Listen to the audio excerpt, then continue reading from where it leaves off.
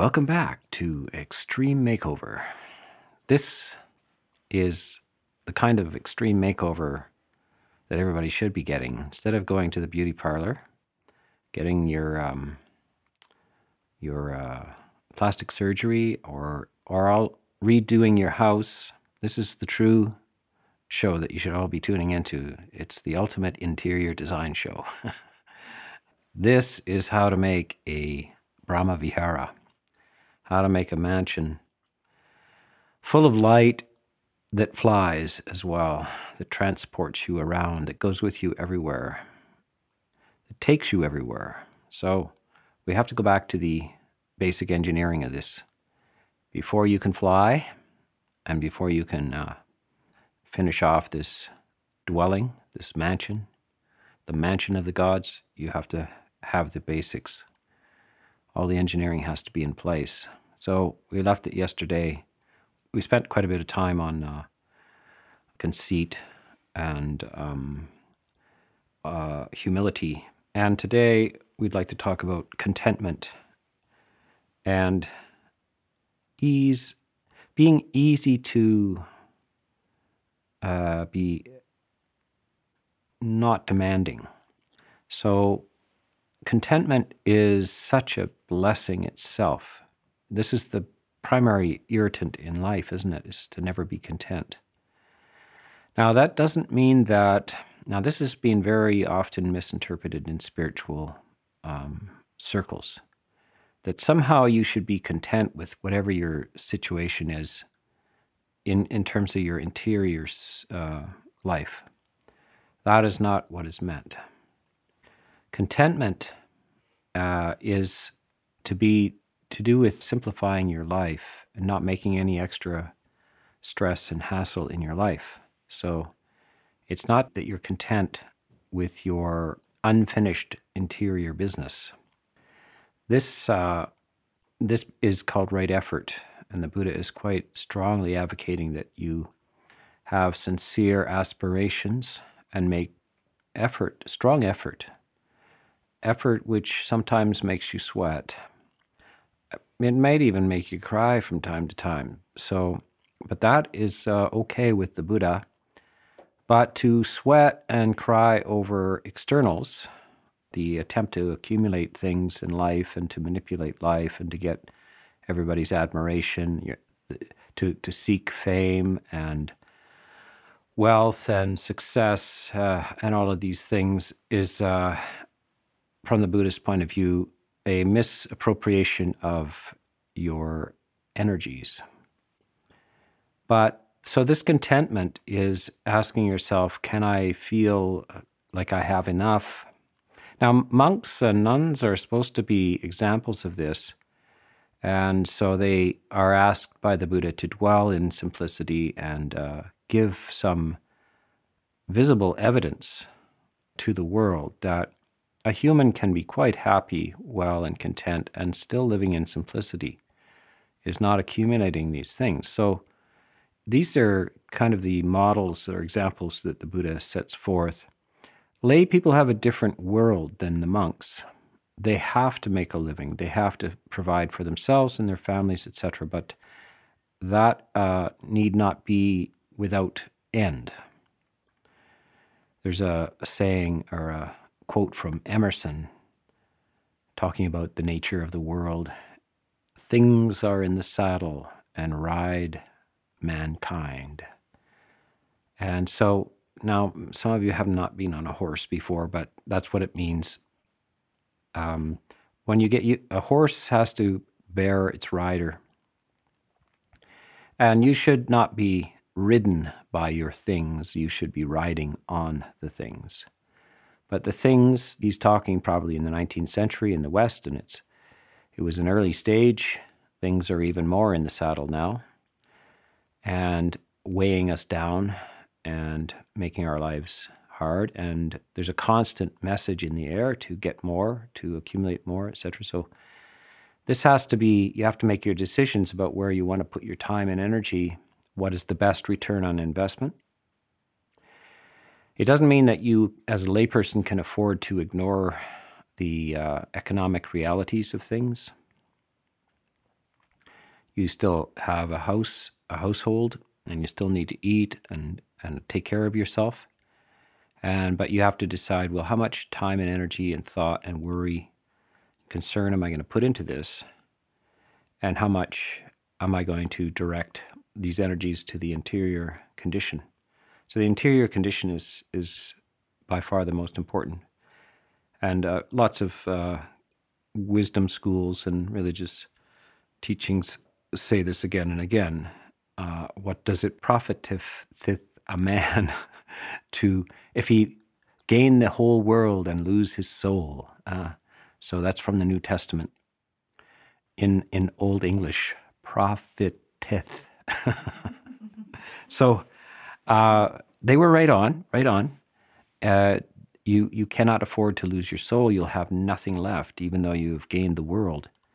So we are also on that same wavelength. So this is about contentment. And contentment is a feeling, which is just wonderful. It's a setting of the mind. And there's no way to come to it except through the mind, and to search for it and to find it and to taste it and then try to find your way back to it, and then to catch yourself when it's gone, to catch yourself again and again. Say, I'm not content. I'm discontent. Where is my contentment gone? This sense of contentment is just the most beautiful experience. It's the truly being on a holiday. You know, this word holiday is really just the words holy day. That is the experience of sacred rest. So now, of course, we think it's a surfing day that you experience excitement on the ski slopes, or surfing, or going to Disneyland or something. But that is, of course, a very shallow and trivial kind of experience compared to the true rest that comes to the emotional structure on a holy day. And the holy day cannot be experienced except through contentment. And I think the Christians may be having their little holy day today as well. And good on you. But make sure that it is actually holy, sacred, and content, and not something else. Now, that's a big ask, and one of the reasons why we're even giving this retreat through these media is the problem of the pandemic. It's a very unusual time on the planet. There's a lot of social isolation as well. But in the midst of all of this, this is where you have to go to find this. The title of this whole retreat is called Serenity, Warmth, and Friendliness in the midst of this winter. Now, it's only winter in the Northern Hemisphere, by the way. So to my friends in Australia and New Zealand, in the midst of summer, serenity, friendliness, and warmth in the midst of summer for the Southern Hemisphere. This is possible even in the midst of chaos and social isolation. And that's when it's truly a spiritual cultivation and not merely the externals. So this is what we have to aspire to, and this is why it's a radical interior design, a redesign of everything. If you don't understand this, then you really need to become interested and find your way to this, because it is a radical transformation of life and the feeling of life. Easily satisfied. So when you do get contentment, and easily satisfied is more or less redundant. To be content is to be easily satisfied when you get enough. So this is something that monks are coached on all the time. Is right at your ordination, you're told to be content with 4 things. You should be satisfied if you get 4 things. And as you've just put on the robes, and this is part of the ceremony. 4 things. Robes from the garbage heap. So if you can go to the garbage heap and get some old castaway clothes, get it, wash it up, sew it together, dye it, you should be content with that. It's enough. You might get better. You might even get silk robes. But if you don't, if you have to get them from the dump, then that's fine. You're okay. Dwelling at the foot of a tree, you should be satisfied with that. If that's all you can get, it's okay. Dwelling at basically you're camping. Now, that doesn't work so well in Canada, unless you have a really good down bag. But in India at the time, it could be a little chilly and uncomfortable, but dwelling at the foot of a tree is enough. Food collected on alms rounds. So you just walk through villages, and if people are kindly and generous, they will come out and give you food. And whatever the food is that you receive, you should be content with that.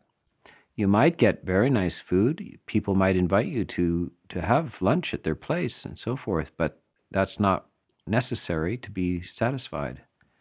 So you are to be satisfied with food collected just walking door to door, and people put various things in your bowl. And the days when you could pick and choose and you had delicate tastes are gone. They're over. Food is to keep your body going, and that's all. And if you can be happy with that, you have reached a stage which is much more stable than if you have a lot of preferences and like to pick and choose. And the last is medicine, the condition of our body. This is an endless search for security and prevention, especially while we're in this time of the vast flu pandemic.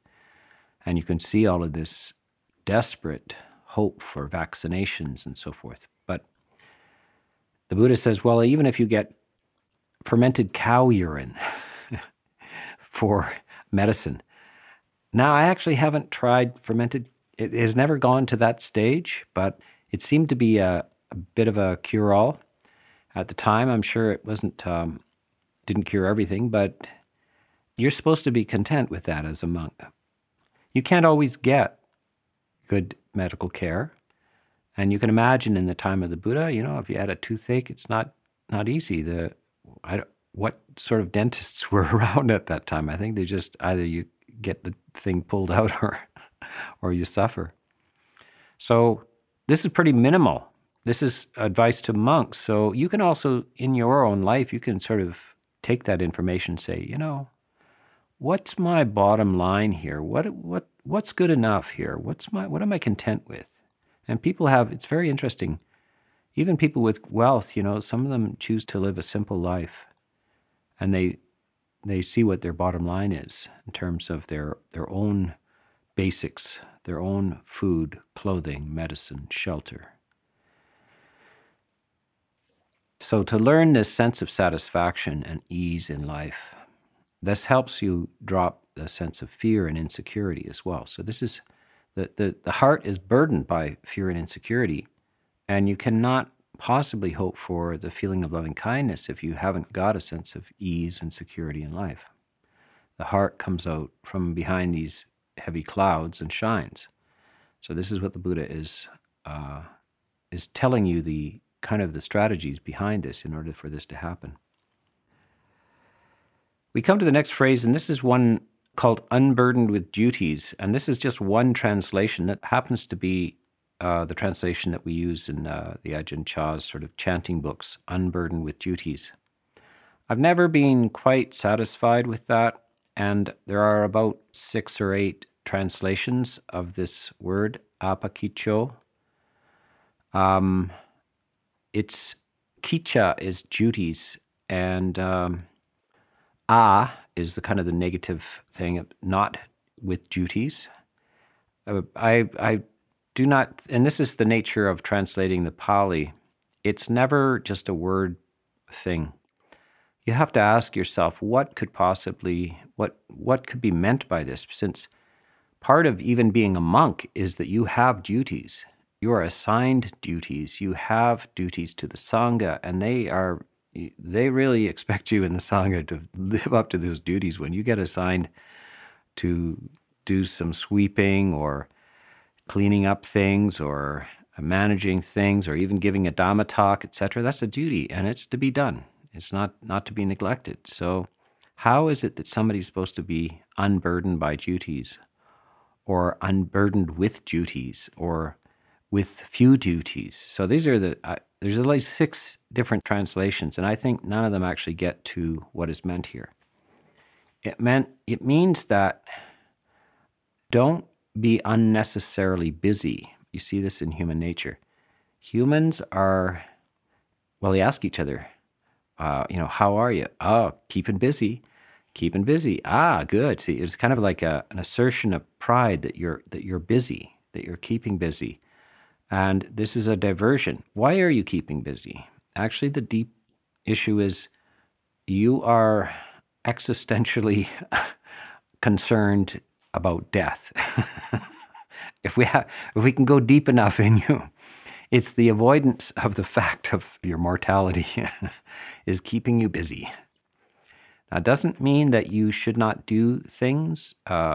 Monks, including the Buddha, I mean, who is more energetic and put out more effort than the Buddha to organize things, etc.? It's the motivation behind the duties that you're taking up, the activities. And we see this kind of existential, people take up these crazy projects of building a castle in the mountains when they really are just basically ordinary people and have no use for a castle. Why do they do this? They take on these projects, and that is to distract themselves from the hollowness of just straight existence. And so you have to examine in your own life, like, what are you displacing by all of these frantic activities? Why do you have 3 different clubs that you have to go to? Why are you setting up all these hobbies and so forth? It's because you don't feel comfortable with your own state of being. Loving kindness welcomes you to celebrate a state of being without having to be distracted or busy. But it doesn't mean that anybody on this planet gets away with no duties or sort of commitments. This is not what this means. It means that you are not trying to avoid yourself through busyness. Yeah. Don't you be a busyness man. Businessman. What does that mean? A busyness man. This is like, what? You're a busyness man? A busyness woman? No. So, frugal in their ways. I think this has to be taken carefully. Frugality. There's 2 kinds of situations, not squandering, and that. So why do people live like that? Why do people squander? That's also there's something wrong inside. When you have to affirm your existence by displaying money or throwing money away or collecting things, this is also another form. It's very parallel. It's right next to this other term, the problem of keeping busy as the same problem as keeping spending, keeping frivolous spending, useless spending, all of this kind of stuff. This is just another way to distract yourself or confirm some sort of illusion that you have money and you will spend it, you will show, so forth. But one should not go to the other extreme of being a miser. This is, I would say, I'm not sure which one is worse, miserliness or spendthrifts. There's a proper relationship, and this is the proper relationship to money and to possessions. And the Buddha he defines this, Remember that he had actually had a period of his life before he established the monastic order where he was being miserly with his own food, his own taking care of his own body. It was he gave that up as very self-abusive and ignoble. But what had he done before that? He had been in a palace situation where there was a lot of overindulgence. He talks about the nature of the food and how good even the servants' food was this special type, and lots of dancing girls and parties and all of this kind of stuff. He is abandoning those extremes, and he's trying to teach people also that there's a middle path between these things, and that this either extremes in either direction show you there's something wrong inside. That this is a distraction. You're distracted by shallow things, or even what we would call phobias or neurosis, mental health issues. You'll see this also in hoarding. This is where, in a sense, when you look at what a hoarder has in their house, it's huge piles of valueless objects. It's not like a collection. It's just absurd, but they're somehow seeing value in these valueless things and filling their place. So they're misers in some ways. So these are all kind of forms of sickness that you have to get over.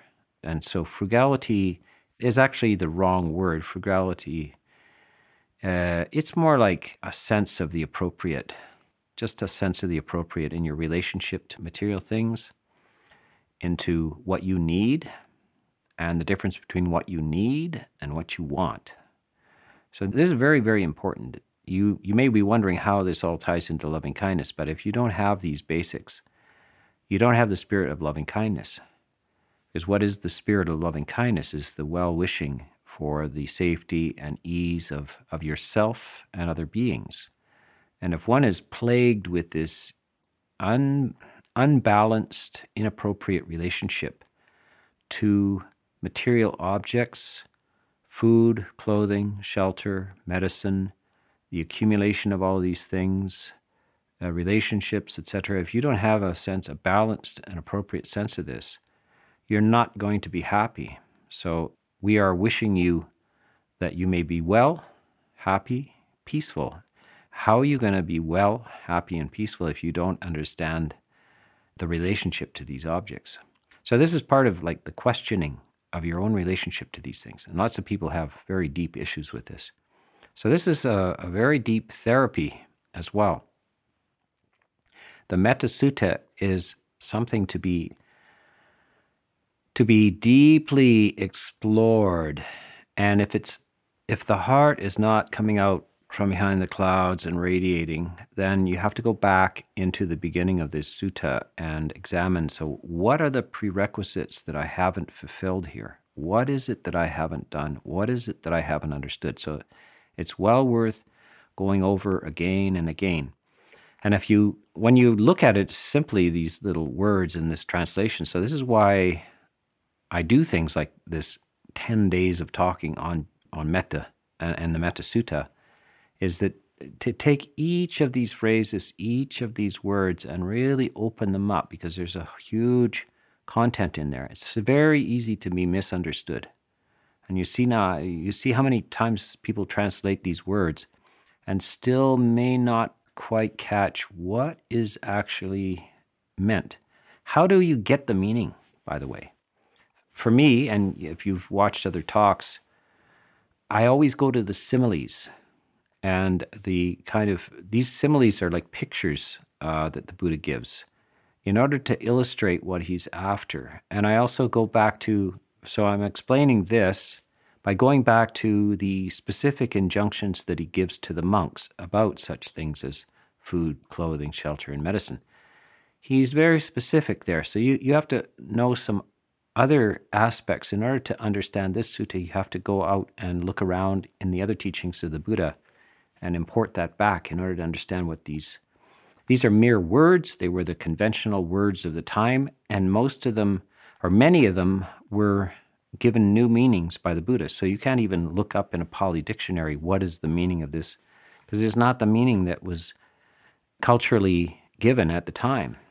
It's something infused with meaning by the larger context of the Eightfold Path. When we started out, remember that one of the qualities that you needed to know the path of peace. You needed to actually know the Eightfold Path before you genuinely cultivate this loving kindness.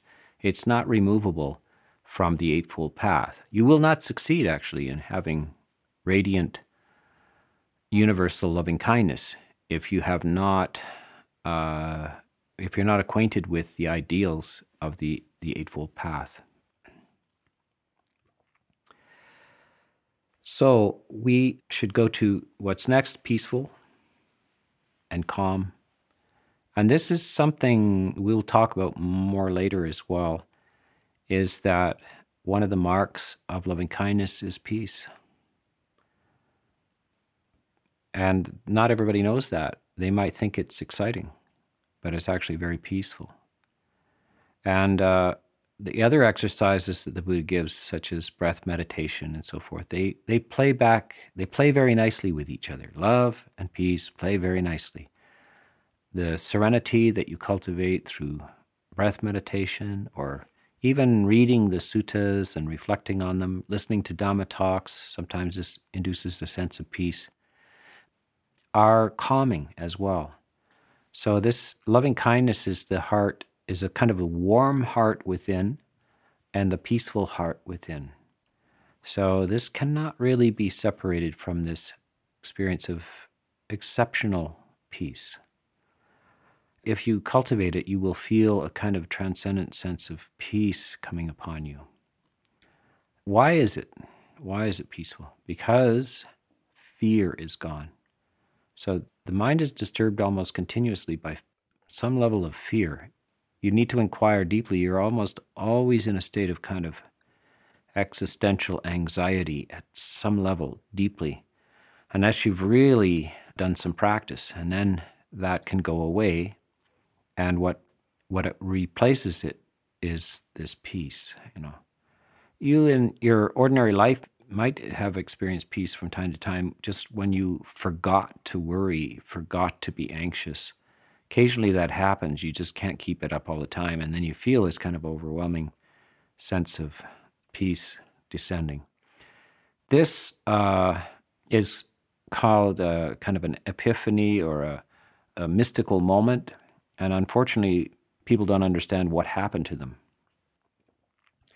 But this is what I was saying, but that the Buddha is not a mystic. He's actually a very lucid teacher of the building blocks of peace and love, that the profound sense of well-being in life. He's not interested in being obscure. He has the capacity not to be. And so this is what he's giving you, some clear instructions about what this feels like if you can accomplish this, and to encourage you to move towards peace as well. So this is something you have to put into the mix in order to get the good results out of this. So I'll leave this for today. This is called Extreme Makeover.